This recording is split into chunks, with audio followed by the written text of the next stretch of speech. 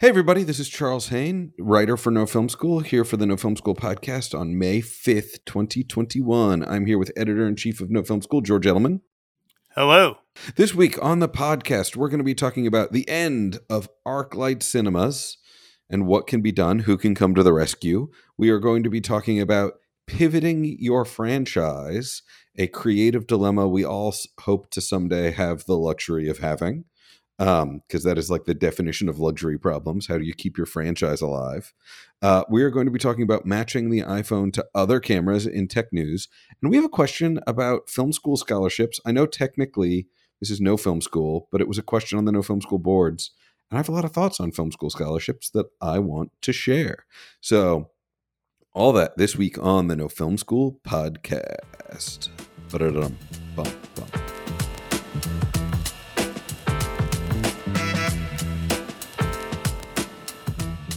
All right, up first this week, we're going to be talking about a very Los Angeles specific subject, which is the Arclight theater chain. I know there's some Arclights in other cities. I think of Arclight as the sort of defining movie theater of modern Los Angeles. You know, there's a bunch of beautiful movie theaters in LA, like the Egyptian and the Arrow, that are sort of like of a time. But Arclight is of like the modern time. Like it opened after I moved to LA. George has always lived in LA, but it like opened as George was an adult. It was a movie theater chain where I saw so many movies over the years. And what is interesting is that it just recently announced that it is closing. And what's particularly interesting about it, I mean, first off, the reason we're talking about it this week is because it's just been announced that their Santa Monica location is already getting evicted by their landlord, which is like particularly depressing. But it's also sort of an interesting conundrum that a lot of people are wondering about, because at the same time, we have an article right up on No Film School right now about Alamo's reopening dates. So Alamo, another theater chain of the modern era, Alamo, was started, I think, late 90s in Austin. Little known fact, before they were in Austin, they had a movie theater in Bakersfield, one of my favorite cities. And then they moved to Austin and started the Alamo Drafthouse chain. Alamo has survived. Alamo is reopening locations. Alamo is reopening. I think in 2 weeks, I'll be able to go to an Alamo in Brooklyn and watch a movie, which I, hope to be able to do again someday. Although I was looking at what was showing and nothing was particularly exciting. But, maybe by the summer, good movies will be back in theaters. Regardless, it's pretty deep into the pandemic for the Arclight to close. It seems like they would have had ample time to find a savior. They would have had ample time to tap government resources which were available. And so, a lot of people are bummed. I think everybody is sitting around hoping right now that there will be a hero. I mean, if you're an Angelino moviegoer, and if you're not an Angelino moviegoer, but you're a movie fan, which is why you're listening to this podcast and you're someday in Los Angeles, you owe it to yourself to go to the New Beverly Theater. I spent so many weekends and weeknights of my life there, seeing double features of The Conformist and Last Tango in Paris and like amazing other double features. Great theater. Tarantino came in and saved it. They had some money troubles 20 years ago. Tarantino bought it. It is now Tarantino's theater. He makes a joke about it. They're reopening soon. They have announced. That is so great. And he makes a joke about the theater in Once Upon a Time in Hollywood, where they're going to the El Coyote Mexican restaurant and they're making a joke about the adult theater down the street having a premiere. That's the adult theater Tarantino owns. So, although it's no longer an adult theater, although it's mostly for adults, it's just not sexually so.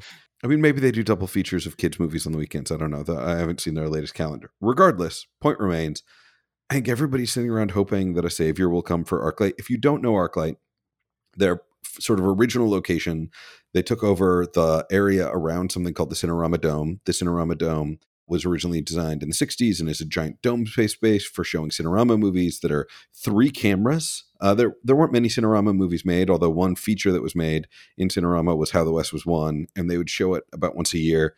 And seeing a full Cinerama movie like How the West Was Won in the Cinerama Dome is a magical experience. Little known fact, or nerd fact about the Cinerama Dome, because the screen is curved, the black level is different. So you actually have to master the movie differently.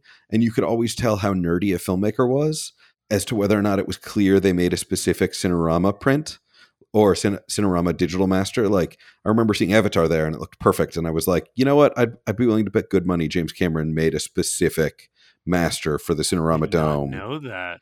Yeah, because so basically it's curved, so the light of the screen reflects in on itself, so the shadows tend to get washed. So a lot of times you'll watch a normal movie in the dome, and the shadows will look a lot washier and weaker than they would normally. But there are like 4 or 5 movies in my history in LA, seeing a lot of movies in the dome that looked right in the dome. One of them was How the West Was Won, but one of them was Cameron's Avatar, and there were a couple of others. And I would bet such good money that James Cameron made a specific version just for the dome, because doesn't that seem like something James Cameron would do?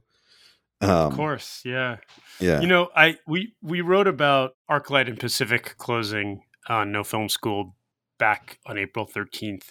The news story is just that the Arclight in Santa Monica owes back rent, and they're being evicted, and it's just more sad and ugliness. And if you've lived in LA, the Arclights, like Charles said, are some of the nice theaters. They're the good theaters. They upgraded the whole experience, and everything about them is great. And it's a shame. The Dome is a magical space unto itself. Seeing something like How the West Was Won in the Dome is really fun. That is just such a weird, unique movie experience. I would not recommend watching that movie any other way, because it's like It's not a great movie. Right. And I'm being hyperbolic here. It's not a great movie in the traditional sense of what a movie is. It's like 8 hours long. It follows a family and across generations. It's sort of almost borderline experimental, because it stitches together the shots, but it also stitches together different directors using different stars for different sections of the story with like a through line. So it's sort of a fascinating, weird puzzle. Like, for example, there's a Civil War section that John Ford directed with John Wayne, but there's like all these different there's a Jimmy Stewart section, with different directors from the era, and that was just something they were experimenting with in Hollywood at the time, mainly to compete with television, which had emerged not long prior. And it was like, how do we make the theater so special? Like, what can we do that only the theater can do?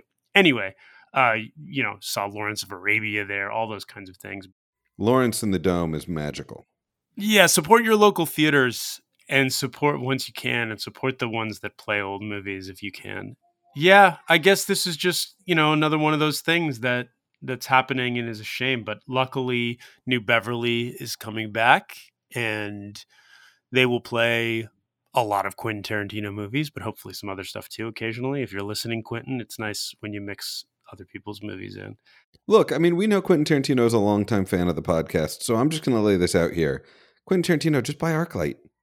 Like it is an important part of the LA cinematic experience. I mean, the same way that the 1950s Anamorphic and Cinerama was about reacting to television, I feel like the Arclight was about reacting to the internet and streaming media, and the ability to assign yourself a seat and have an adult beverage and get better snacks, and all of that stuff was a reaction to a changing society. And like, we still want this big, beautiful cinema.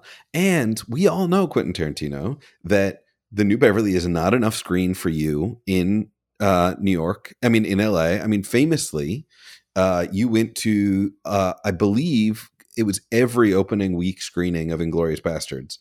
I know at least 2 people who were in an opening week screening that you attended, where you went to the front of the theater for Inglourious Bastards and got the whole theater chanting, "We're going to kill some Nazis. We're going to kill some Nazis." And how are you going to do that if you don't have an Arclight to do that in?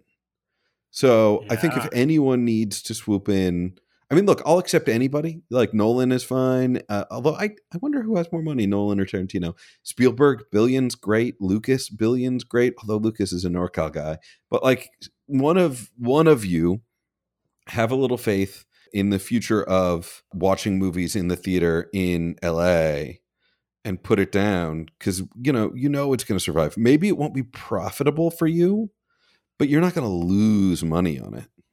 I like your impassioned plea to filmmakers to buy chains. I think that it's a good one, because it's sort of if you're at a certain level of rich, it's almost like Lucas, for example. If you're listening, George, you could probably take a loss on the theater chain because you're doing well in other places, I assume, like maybe like a sports owner is. So I don't know. I mean, I'm not going to tell you how to manage your finances, but think about how fun it would be. You could show whatever version of Star Wars you want on May the 4th every year. I like that's why this story I think is worth covering in the podcast this week. Is honestly when it came up April 13th, I was like, there's no way one of the rich fucks in the industry won't save it. Because LA is the city and there are people in the industry who could. And if you're rich, the stock market was on fire in 2020. You probably, if you were worth $100 million and you did nothing in 2020, you're probably worth $198 million now. Because once you're rich enough, you keep most of it in the market because there's very few other places to keep it, except real estate, which also went crazy in 2020. So use some of that 2020 pandemic money, David Geffen, to keep Arclight alive because it's important. I think Arclight is important. I think Arclight, I have almost never been back to LA without a trip to Arclight since I left LA. And maybe Bezos will do it. Maybe Facebook will. I don't know. I'm fine with anybody, but I think it's a good idea for someone who's extremely rich to decide. I'm fine with anybody but Facebook. I want the ability to have a conversation about a movie in Arclight without a microphone hearing it and then serving me ads about it. Like, I don't want to come home from the movie and see ads for Junior Mints. Also, and I realize Instagram and Facebook are the same company, but Facebook's ad algorithm is badly broken. I don't care about Marvel movies. I don't think they're awful. I enjoyed Iron Man, but like, I'm not the target market. I see like 50 ads for Marvel movies every time I'm on Facebook. I don't know why middle-aged white dude has been profiled this way, but like, I've never bought a Marvel movie ticket online. When I saw Iron Man, I paid at the like, I don't understand.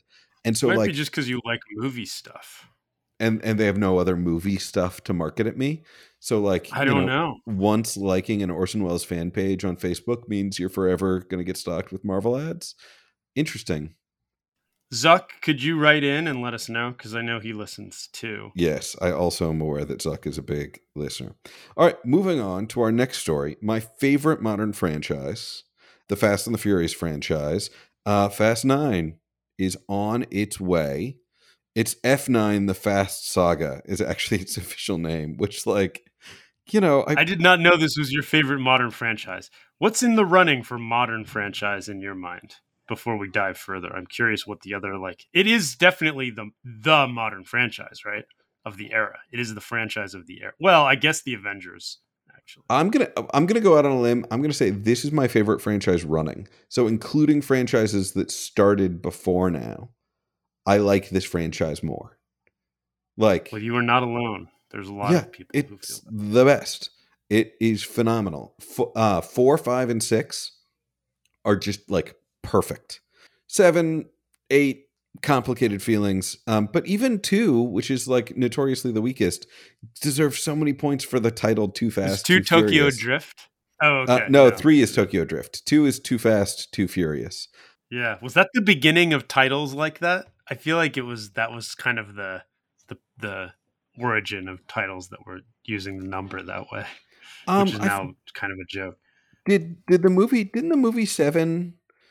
Yeah, the movie 7 in 1995. But it wasn't the 7th yeah. It wasn't the 7th in a franchise, but yes. I know, but that made it even more awesome and fun. That they were like, yeah. So I think 7 is the one that I always think of as really kicking that off.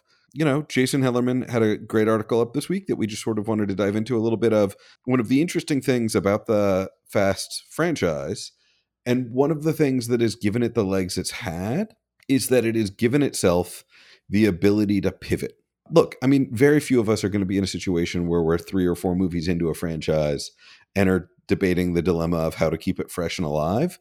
But we are all going to have varieties of situations in our lives where we are a couple of projects into something and we have to find ways to keep ourselves creative and keep moving forward. And so while I don't think that, the lessons of how to keep your franchise alive, I think are very limited, but I think the lessons of how to keep your creativity alive, how to keep yourself interested in your own work, are really richly played out in the Fast franchise. I mean, first off, they set themselves up with a challenge by going for a weird title the second time, which means every time after that, they also have to have a crazy title, which is just exhausting. I can't even imagine how they keep doing it.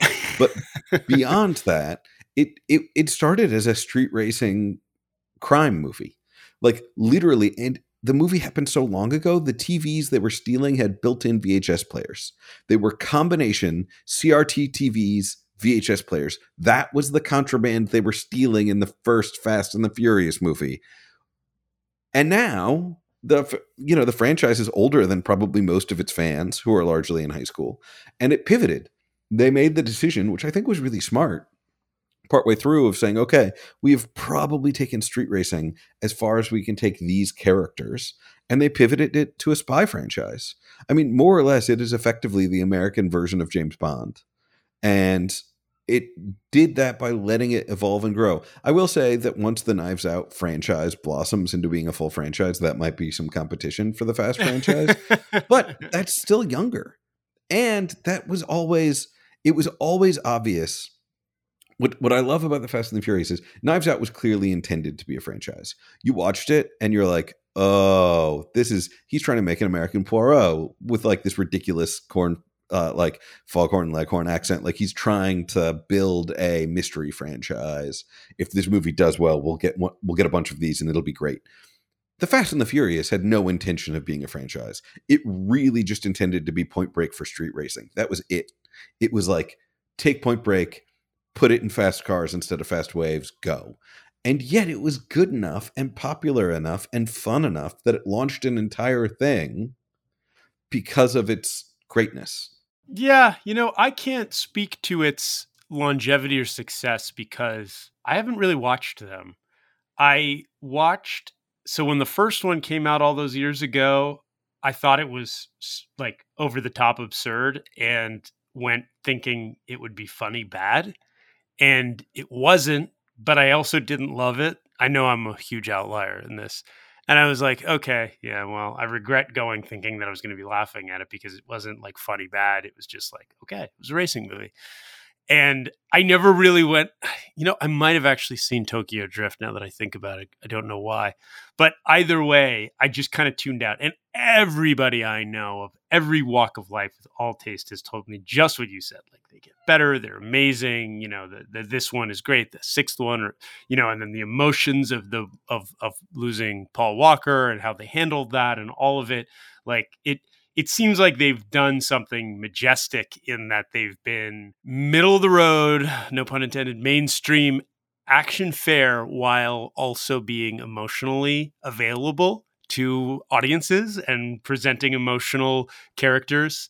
And I think that's an amazing needle they've threaded, and it's original property they came up with, and it continues to pivot. And all that is, very impressive. It's shifted directors. It's shifted focus.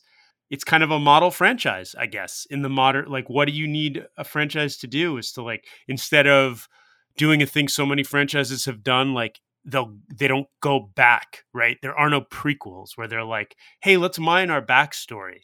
They're always like, no, what's the next thing? How do we turn this again and change it and do a new thing? And now they're going into space, right?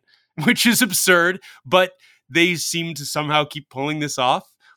A combination of earnestness and joy, I think, is what it seems like. Like they make things that are ridiculous, but still enjoyable, and they take it seriously. They commit to the bit, they lean in, and it works, I guess, for everyone, it seems like, except for me, but more just because I haven't been going. So, but I mean, respect the game, just like personally, I'm just not a big car movie guy. I love cars in real life. I just never been a racing movie enthusiast. But either way, that's really neither here nor there. Like the impressiveness is what the studio and the collection of artists have done year after year, and I wonder why more franchises. This is what I look at the Star Warses, although Star Wars is starting to get a little more Marvel-y, but Star Trek is a good example. That's a franchise I've been a fan of in the past. And they keep doing things like they keep mining the past or relitigating the past. And I don't watch any of their new stuff, but I'm not interested in it because why not take it forward? That's what I think is so impressive about what the Fast franchise does. They keep going forward and they keep succeeding. They're not looking back and saying well, what if we talked about how Vin Diesel grew up? What made Vin Diesel? What is that obsession with prequels and backstory? Backstory is better left as backstory. right? It's like that's it's not supposed to be examined that closely. Maybe it was Star Wars that broke that. I don't know. Yeah, I mean, no, that is a really good. That is a very accurate rant. I think that it's also really the other thing that you've got to. First off, you have to go watch Fast Five right away. Like, come on, just go watch Fast Five right now. Okay. Be real. But secondly, one of the things that the Fast and the Furious franchise does really well, and does it without seeming to get any internet blowback from it, is like it's just incredibly naturally multicultural in a way that never feels forced. Like it has always had a wide palette of humanity, and it doesn't seem to get accusations. Like if the Star Wars universe casts a non-white person, internet trolls seem to come for it with arrows. And for whatever reason, the internet just seems to have accepted Fast Five for what it is. And I think it's to the credit of the creators in the Fast franchise universe that everybody has always felt. I mean, I think the Star Wars creators actually also do a great job, and Diego Luna is really amazing in Rogue One. And like, I'm not blaming the creators in the Star Wars blowback on the internet. I'm blaming the fans in the internet blowback there, because I feel like those people are being Yes. racist fans. I think the creators are doing great in the Star Wars franchise, but like the fandom in the Fast Five saga has always been very accepting of a very inclusive audience, which has grown more inclusive over time and more diverse, but in a way that the fandom has embraced. Yeah. And I think that's a really magical thing. I also think that early on, Fast and Furious Tokyo Drift was a whole new slate of characters. It was literally like none of the main characters were in it. It was new Isn't people. it like the Wire season? Which one is the season on the docks? Two. That Like has, starts like, over. really Well, no, but like right, McNulty is. It's polarizing. McNulty is. Yeah, I love, he is still there. Yeah. Yeah. Whereas literally, it's in Tokyo. Like there's. Yeah. Like yeah. those characters later get brought back into the wider world, and Han Solo, Yes. which is such a great character name, remains, but it is not all tied together. Yeah, well, I just more on that. I actually think worth adding in that it's a modern franchise in that sense. I think that, look, I am not here to defend toxic fandom. I hate it. And I think it's absurd. And I think people complaining about who gets cast as in a Ghostbuster movie or who's the star of a Star Wars movie is just absolutely find something better to do with yourselves. But I think that the Fast movies established a diverse cast, a universe like that. And I suspect that just like what always happens with conservative mentality or sometimes what it's like regressive, like we don't want it to change mentality, is that it's, well, but Star Wars that I know is like this. The Star Wars from 1977 through 1983 is like this. And I don't want to see a Star Wars that's like that. But see, the thing about Fast Five is they established Fast Five. The thing about Fast and the Furious is they established a look that incorporated different kinds of people coming together, forming a family eye roll. But they did that in a way that they've continued and branched out, and that's in the DNA. And so I think the problem with Star Wars again is that the fans are like, but I want it to be the way Star Wars used to be. And I do that in a whiny voice because I find it whiny, because it's like, well, no one's taking away your old Star Wars, but people are just kind of trying to find ways to tack and update, which is always good. So I do think part of it just becomes like people get stuck on the way things were the first time. And that's why it's good to approach all these things as we start them now with these kind of diverse, progressive approaches, because then that becomes baked into the DNA. And then as you continue to do that, people won't be like, oh my God, you're betraying my trust of what you were, which was an all white male cast. Like that was what I thought I was signing up for.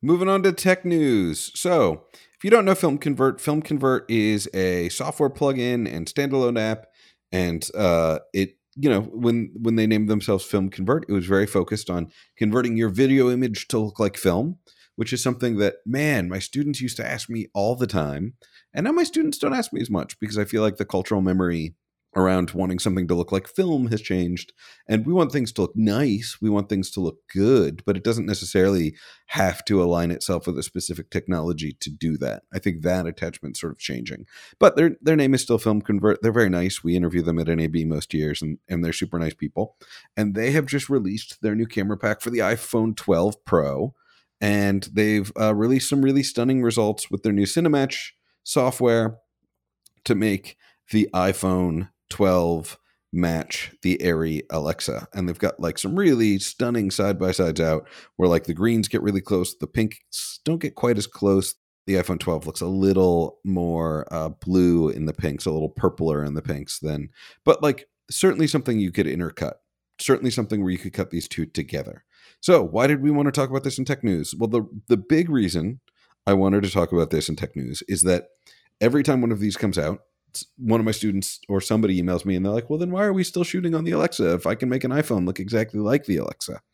And the point of these tools in my mind is not to remove the function of like a full-size A camera, because an A camera, like a big Arri Alexa or a Blackmagic 12K or anything like that, gives you so much more than just your image. It gives you flexibility. You can put a wide variety of different lenses on it. You can integrate better with sound. You can integrate better with follow focus controls. You have all of these powers, and you have amazing latitude.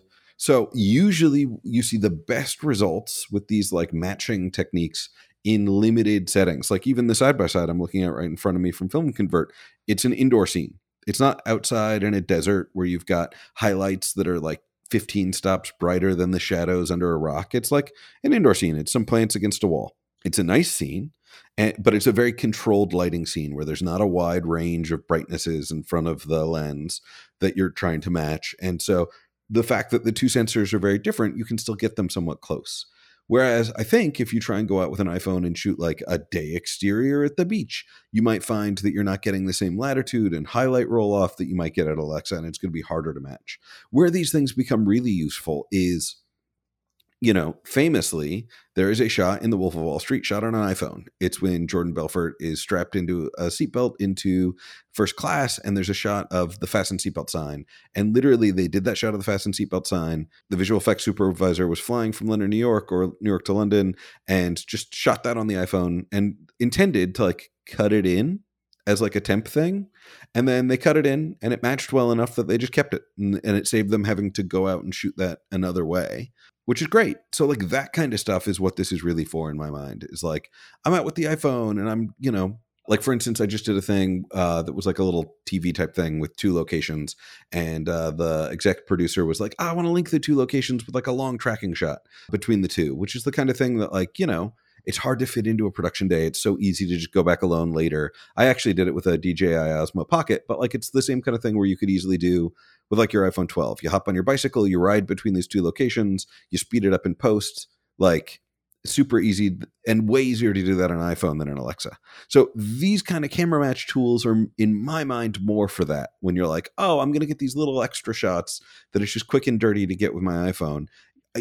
Whenever I've worked on productions that try and do anything really elaborate with your phone, you end up being really frustrated because like audio sync is annoying, or like controlling focus is hard, or lens swaps, or like they're not really designed to be an A camera, but they have amazing little sensors in them and fun little lenses, and you can do fun stuff. So you should do fun stuff. To what extent do you think they can be a B camera? I don't know. I'm trying to create. I'm thinking of a scenario that's a little more indie, cuts a little closer to the bone in terms of budget, and that maybe you have a nice A camera, but you don't have any B camera, but you do have iPhones galore, and you are thinking about like, you know, various shots where you're, or maybe it's takes where you're like, it would be great to just grab some coverage to keep myself safe. What if you ran it as a B camera for like your whole shoot, just as like pickups and stuff because you were on a shoestring? Would it work? Would it become a problem? You could run it as your B camera for your whole shoot. That's doable. That's certainly like an achievable thing. And like keep cutting in like a close up that you got on the iPhone, or like an over the shoulder. Like, could you do you think a shot reverse shot would cut? I would not do a shot reverse shot. Shot reverse shot is exactly where it would fall apart. And the reason why shot reverse shot is exactly where it would fall apart is because you're going to end up with wildly different depths of field between the tiny, tiny sensor Got it. and the big sensor. Makes And sense. that's where it's going to fall apart. So that is like the perfect example of like, you can use it for so many things, but the one thing you can't use it for is this, which is over the shoulder shots or coverage shots. Like, I really think of the iPhone as like an amazing, like, oh, I need a super wide shot from a weird angle, or I need a super close insert. Like, I'm going to be able to get it with those cameras, because then if the depth of field is wildly different, you don't really notice. Whereas So if you ran around and got your inserts before you wrapped, you were like, we're wrapping this location. Let's just grab close-ups of little things, yeah, or hands grabbing things, or whatever we need. You think they would all cut in fine. remove hands from that equation.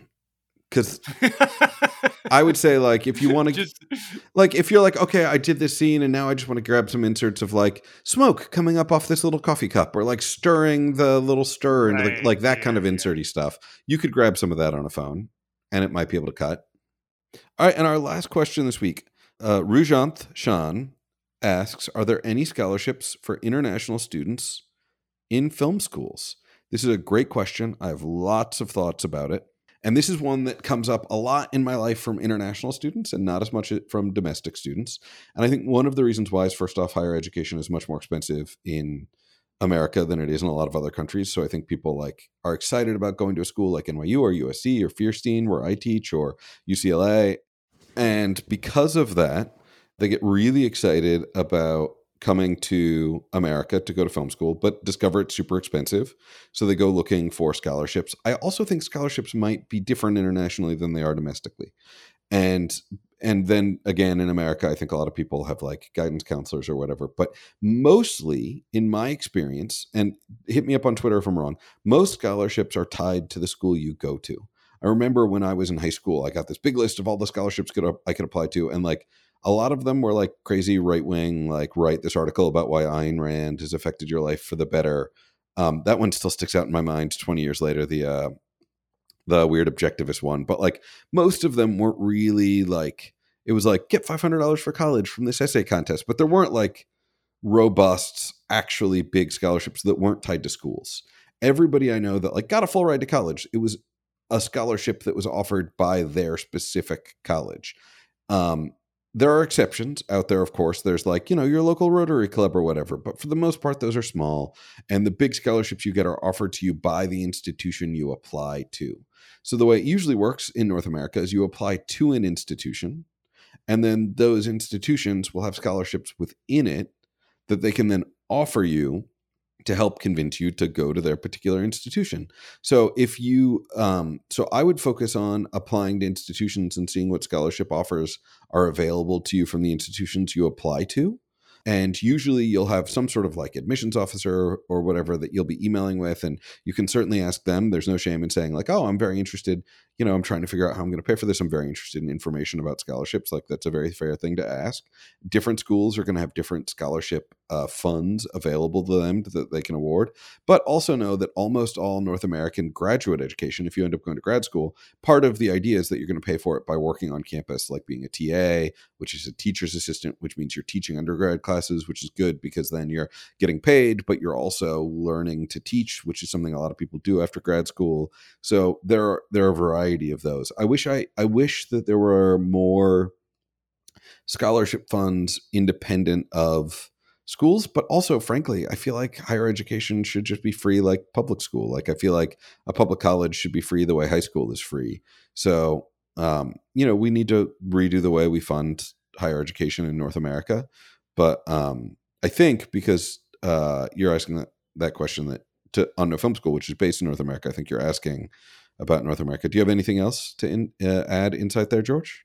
I don't have any experience looking for scholarships for film schools. And I don't have, unlike you, I'm not around students and colleges. I'm not in that world. So I'm unfamiliar with the process. So all I can really add to it is that I think that it's a very, especially right now, here's my observation these days. Taking on debt for school is really tricky, especially, I don't like to be a Debbie Downer, but especially if it's the film school world, because that's always been a tough proposition in terms of earning.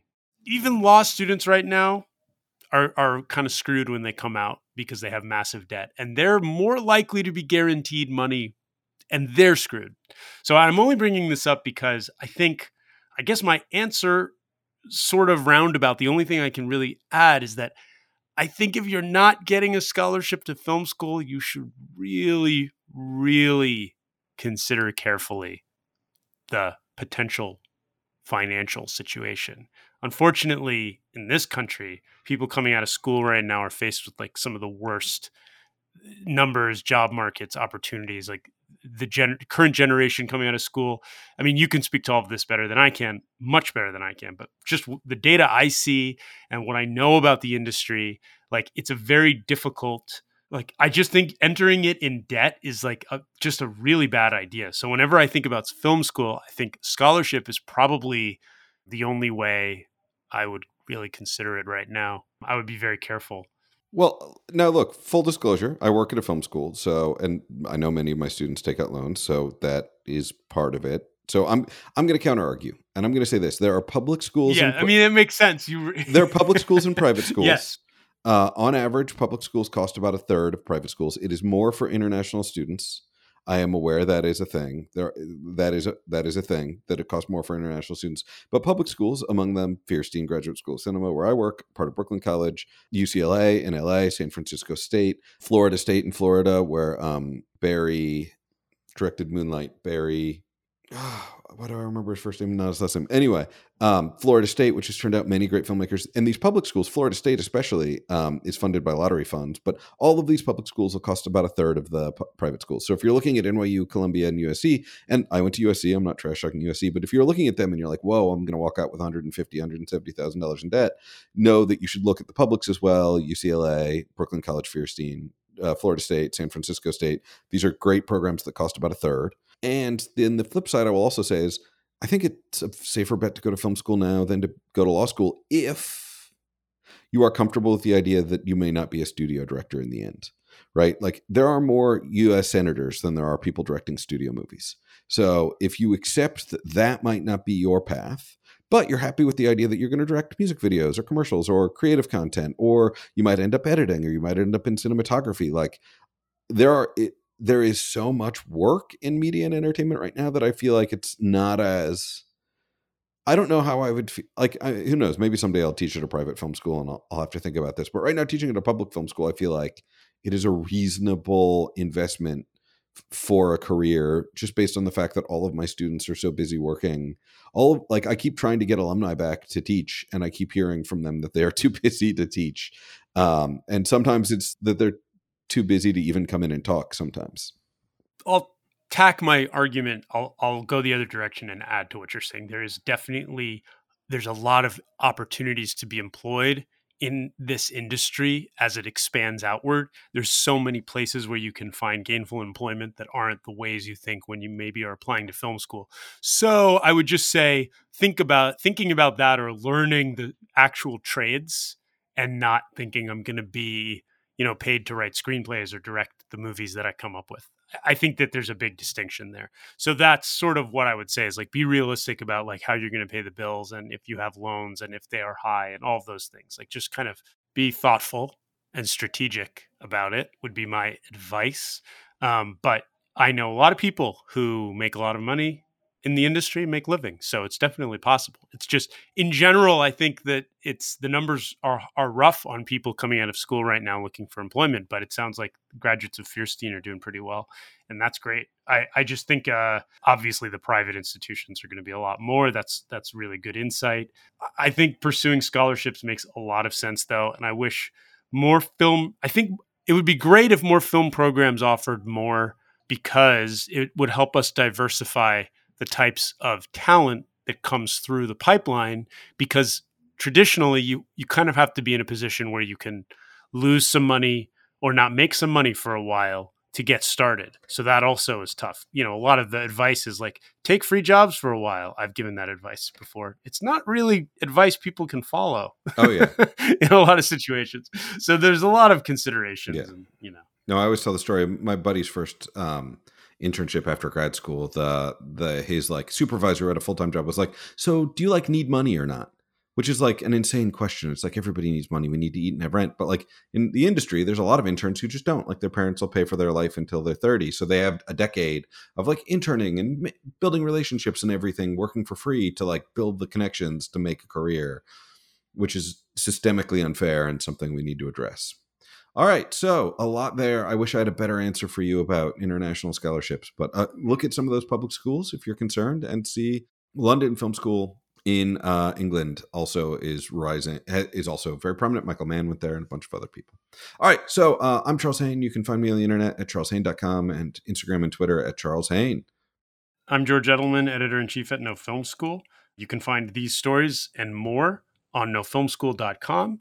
Like us on Facebook, follow us on Twitter, like, rate, and subscribe to the podcast, share it with your friends. Check out our gear guides. Go down to the bottom of the homepage on No Film School. You'll see in the footer there, gear guides. Check it out. If you're looking to buy anything or just kind of take stock of what's available, we break down all kinds of gear by category, by use case, by need. We make recommendations. We have links to buy, everything you need if you're looking for gear. Thanks so much.